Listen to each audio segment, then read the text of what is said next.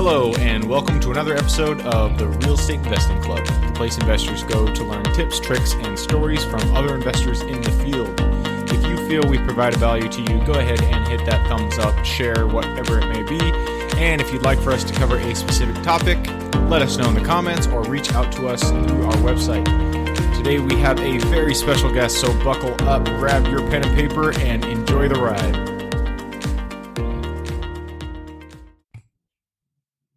All right, we are live. Kevin, thank you for joining us today. How are you doing?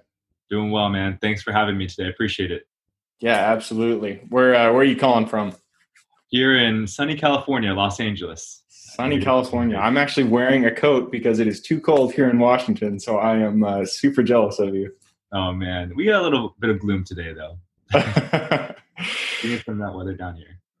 All right. So to get us started, why don't you tell everybody, who you are, where you're from, and how you got started in real estate in the first place? For sure. My name is Kevin Dugan from Altus Investment Group. Been investing in real estate since 2012, and I kind of dabble in a couple of different spaces, but the core business I have is single-family home turnkeys. I got started a while back.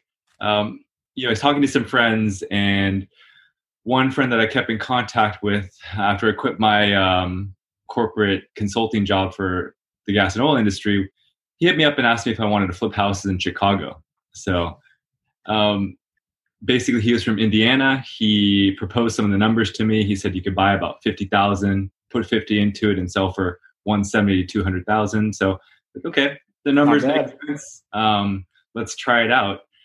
So that was the humble beginnings. But even before that, it was Rich Dad, Poor Dad was kind of the origin of motivating me and changing my mindset on wanting to be an entrepreneur. I'm pretty sure every single real estate investor has at one point read Rich Dad, Poor Dad. I mean, it's a classic, and mindset is so important just in general. And that one really opens up your eyes to give you different perspectives on the way you can kind of live a professional life. So I'm a big fan of it. Absolutely. I agree. Cool. So you used to do consulting, which is funny because that's how I started in consulting, and then I went to real estate. Yep. So you were doing consulting, your friend came to you, he was flipping out in Chicago. He said, hey, we can double our money 50-50. And you were like, let's do this. So since then, where is your path kind of taking you? What's your main bread and butter of your business right now? So that original business of fixing and flipping with my partner kind of dissolved. It's really difficult to flip things from across the country, especially on your first go ahead. So he was a project manager at Westfield, and I'm an action taker. My skill sets are really on the sales side, and his are kind of like construction management. So it was a good partnership, but it's still challenging to do that, when you're in California and then managing kind of some fast talkers in Chicago. Especially contractors, you never know what they're actually doing.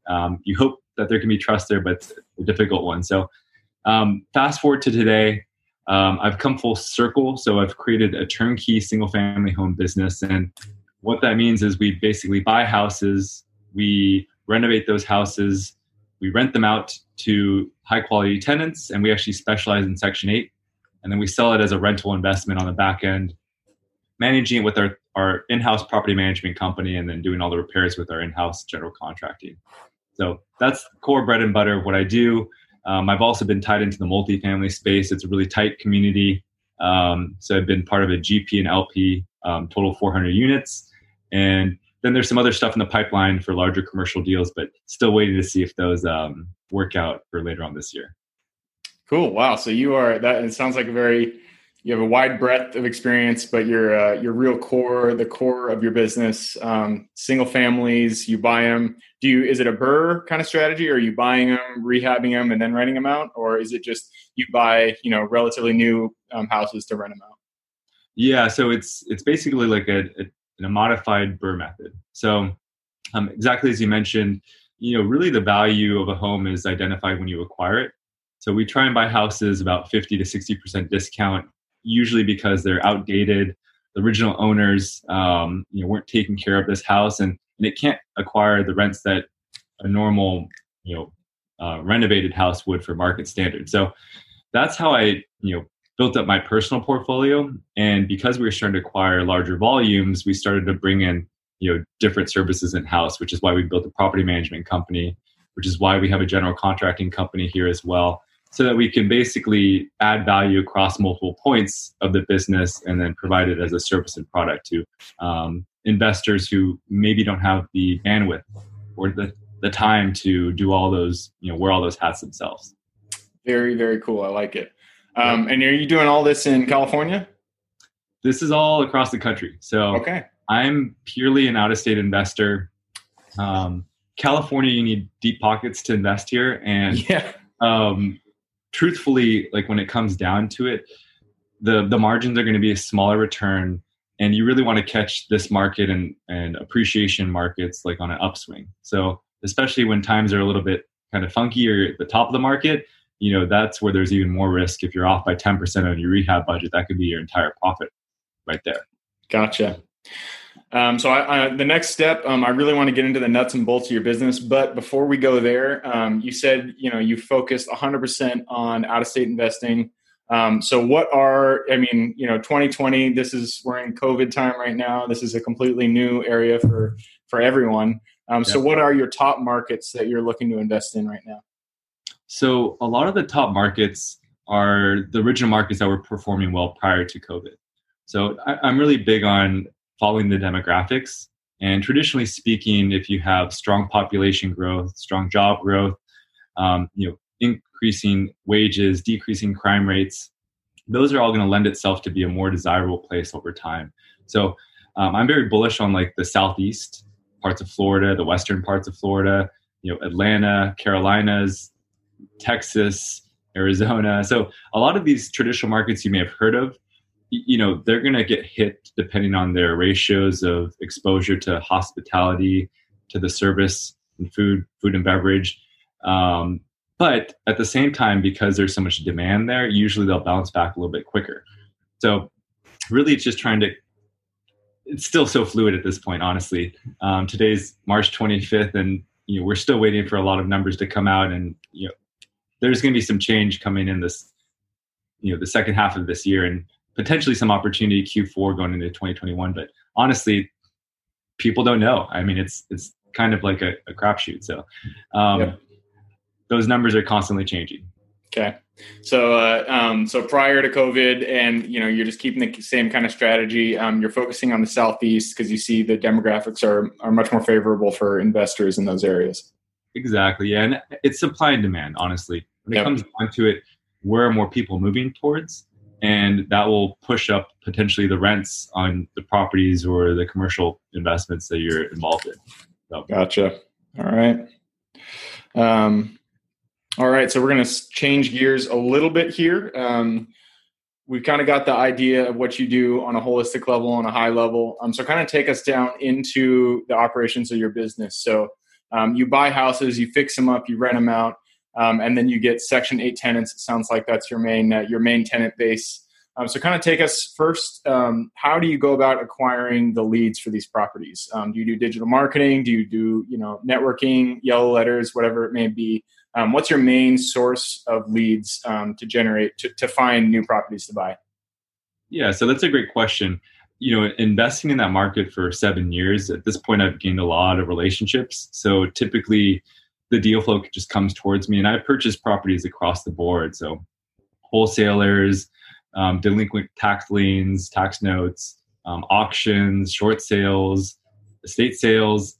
And it's one of those things where single family home, if you invest the time or just invest the time in real estate in general, you'll start to acquire more leads that way. So I've done some yellow letters, but more of just a trial. And I know it works, but you really have to invest the money into that to get the results, because it's touches.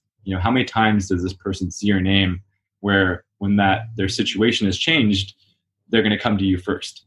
But to be 100% honest with you, everything's just kind of in natural growth. And this is the point. I actually quit my corporate job last year to run the company full time. Congratulations. Thank you. So, now it's the point where business starts to get a lot more fun, because we get to explore a lot of different options on which levers to tweak and which ones to focus on that, drive traffic towards us. So absolutely. Yep. So very cool. So the main way that you guys are getting leads in your business is more sounds like just from networking. I mean, you guys do you do digital marketing? Do you do, sounds like you don't do yellow letters. Not really. I mean, honestly, it's just relationships. And wow. Okay. yeah, so it's kind of interesting that we can kind of get around with that. And yeah, I mean, that's worked for us currently, but as we start to scale up, no, that's an enviable position. I mean, I know for me and my partners, we do a lot of digital marketing. My background's in digital marketing, so that's kind of how we get the leads coming to us. But if you've got already, I mean, if your name is solid in your markets that you're working in, and you got leads coming to you, then I mean, more power to you. That's really, it's an enviable position for sure. Appreciate it. Okay, so you talked about how you get leads. So now go about, well, actually, let's talk about you said earlier that you really like Section 8 tenants. That is extremely unique for investors because most investors don't want to have Section 8 tenants. Yeah. So tell us why is it that you're focusing on Section 8? So the premise behind investing for Section 8 is really the fact that people come across tough times in this world, number one. And then number two, the government's paying the majority of the rental income. So really the goal and my philosophy around real estate investing is taking care of people and having that trust as well as, how would I say it? Respect where the person's holding and obligated to perform the way that they're supposed to. So Section 8, a lot of it's elderly people with disabilities or single family mothers with, many children, people who've just been put in tough situations that maybe don't have the finances to get their foundation straight. And, we tend to do a pretty solid rehab on these houses, like in the $30,000 to $50,000 range. And the price point of the house is anywhere from like 70 to 100,000. So proportionally, we're really updating the houses drastically, new floors, updated kitchens, bathrooms, new electrical, plumbing, to give them a great home that they'll treat as a house. And we found that if you treat people like people, they tend to live there longer because really vacancy is one of the biggest expenses for single family homes. And then traditionally people are afraid of Section 8 or, government subsidized rents or low income housing because they feel that they're going to destroy the house. And I've been through enough houses where I've had some bad experiences, but generally we have more good experiences than bad. And when it comes down to it, it's a privilege to be on that program. And if people, they create any crimes or they, go delinquent on any of their payments, like they can lose their voucher. And that potentially is risk for them, losing a household for their family. So, it's not to be leveraged, but at the same time, it's a mutual respect of, giving them a great home that they're going to appreciate and making sure they take care of it. Very cool. Yeah. I almost went into Section 8 housing at one point, but just the cards didn't fall out. Cards didn't go my way. Sure. So it's interesting to hear somebody that focuses exclusively on that. I like your philosophy behind that. Yeah. And it could be good or bad. I'm still not certain on like multifamily and like large populations of Section 8 because it could be difficult to like understand and kind of control the environment and community there. So, but I do know that there's a lot of successful investors who do that as well. Okay, we're going to switch gears one more time here. We've talked about your business. We talked about where you are right now. So now I want to hear a few, experiences, a few stories that you've had. I mean, it sounds like you've been doing this for a while now, so I'm sure you got some good ones in your pocket. Yeah. So kind of take us back. I mean, we all know that real estate is an up and down, both, economically and emotionally. It can be, Sure. It's a roller coaster. So kind of take us to the trough, to the bottom. What's been one of the hardest things you've experienced, and what lesson did you pull from that? And then after that, take us to the top. Like, what do you love about real estate? What's your favorite thing that you've been doing recently? Okay, cool. So, I mean, I've really changed my mindset around investing and being a business owner in general. Typically, we're just solving problems. So if anybody has seen like the diagram of, an entrepreneur, it really does look like an iceberg. The peak is up here and everybody sees like the greatness that comes from it, but there's a lot of stuff going on beneath that water. Sure. So earlier in my investment career, some of the challenges were purchasing houses that looked great, but their bones were bad. And that was kind of the motivation for wanting to bring in more control in house. So purchased a house back in 2015 that basically looked beautiful. I mean, new paint, new tile floors, new bathrooms, new kitchen. So it looked great. Fast forward, about a year and a half from there, that's where like the bones started to have some issues. So, the water bill started spiking up. No. There were like little holes, like there's like some mold growing behind like the kitchen cabinets that nobody could quite understand why it kept growing. And then there were like little holes like throughout the wall. So this house was like infested with termites. Oh no, that's the worst. It had a main line that collapsed. So like that was like the mold was like backing up like behind the sink. Oh. And our tenant in there was like a legacy tenant, and she was an odd one. I mean, she was like partially deaf, and she didn't really ever respond to her phone. So she was like a really difficult tenant. So all of these together is like, okay, early stages, like you can't just look at what the house looks like from the surface level. You need to do a little bit more digging as to like what the structure is and what's going on behind it and what the story is.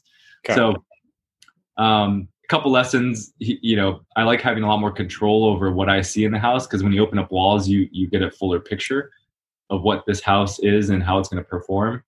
And also providing a higher quality product to people. Like the more you know about the house, the better it can be for your investors. And then tenant wise, I mean, you really want to know and screen the tenant and kind of hear their background story. And that was earlier on when we were renting it out to ourselves. So like, the questions you ask are a lot more superficial as opposed to really diving deep into what their story is and why they need this house and what their current circumstances are. So lots of lessons revolved around early mistakes, but the rental income was so good on it that it, over time, I see that as like an education. So yeah, it still works out. Yeah. So the main issue that you ran into was you were buying houses at the very beginning of your career, and you weren't looking at the structure. Were you getting inspectors going out to the houses, or were you just buying sight unseen? No, I'm pretty active, so like I'll travel out there, so I would see it, but then my eyes are pretty novice, and like honestly, I'm a very big picture entrepreneur, so operational side is like more of a challenge for me.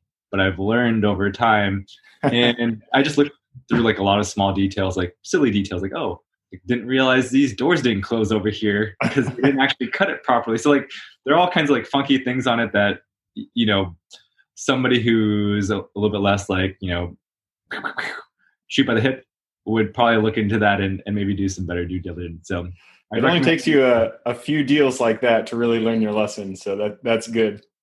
Yeah. And I mean, fortunately, I get to pass on those lessons, help people skip those lessons going forward, because they cost money, they cost time, they add headaches, and you don't have to go through them. Most people, you should try and avoid them. All right. So that was your trough. Now take us to the top. Like, what do you love? What's your favorite thing about real estate? If you have a specific project in mind, anything like that, what really gets you out of bed when you're thinking about, running a real estate business? Yeah. So I love the creativity about real estate and the fact that you can dive into a lot of different asset classes. Traditionally, you want to focus. You really want to focus and put your time and due diligence into one space so that people know you. But what I mean by creativity is the fact that, right now with the turnkey stuff, I'm able to provide a product to a lot of investors who didn't think it was possible to own real estate out of state. And it's really eye-opening when they start to collect that rental income on a monthly basis. And it's really rewarding to see how excited they get, knowing that they've purchased an investment, they have something that they can trust that'll take care of their properties first, and then hopefully get them on the path towards financial freedom. Because that was really my motivator. Once again, going back to Rich Dad, Poor Dad, financial freedom isn't necessarily a requirement. Like, I wouldn't say that everybody should go for that, but I would say everybody should always add additional income streams so that they have diversification, so that they can basically have stability when, things get crazy. Like right now, like, having 1 or 2 or 3 where most millionaires have 7 additional income streams, that allows you to have more sense of security. So that's really the aspect that I love about the business. I completely understand that. Financial independence is more peace of mind, and is how I like to look at it. Money is itself is not, it's not happiness, but it will give you peace of mind. It'll allow you to think about other things, think about your family, think about your health a little bit freer. So I definitely agree with you on that one. 100%. All right, so we're changing gears one more time. I'm going into your personal life here. Well, not really that personal, but so you've had a lot of success in real estate. You've helped a lot of people. You bought a lot of houses. What habit would you attribute to that success in your own life? What habit contributes the most to your success? Definitely. So habits is a funny topic. I'm rewiring myself currently and always trying to kind of self-reflect to improve. And I love that aspect of challenging myself to try and do more. But the aspect that has made me successful is just like being gritty, in a sense of like knowing that, things are going to be tough and there are going to be challenges, but understanding that you only fail if you let the challenges stop you from what your goal is. So if you continue to like move forward and you continue to persevere, then that gives you a lot of opportunity to grow. In real estate, honestly, like I'm not the smartest person in the world, but I work hard. And by working hard and then continue to work with higher level colleagues and professionals and mentors and coaches, like it continues to push you up to another level where, really the opportunities are kind of endless. Like if you put in the time and the hard work. So I like it. Grit is definitely, in my opinion, one of the most important factors when it comes to real estate. Because when I first got into it, problems just came left and right. And if you stop at the first problem, you're not going to get anywhere. You got to have that ability to just push through. So I 100% agree with you. Yeah. Kind of piggybacking on that question, you started so many years ago. Let's say, what year did you start, by the way? It was end of 2012. So November. 2012. Okay. So you started 2012, 2012 version of Kevin. If you could go back to that guy who hasn't started his business, who's still in the corporate life, and give that guy one piece of advice going forward, what would that be?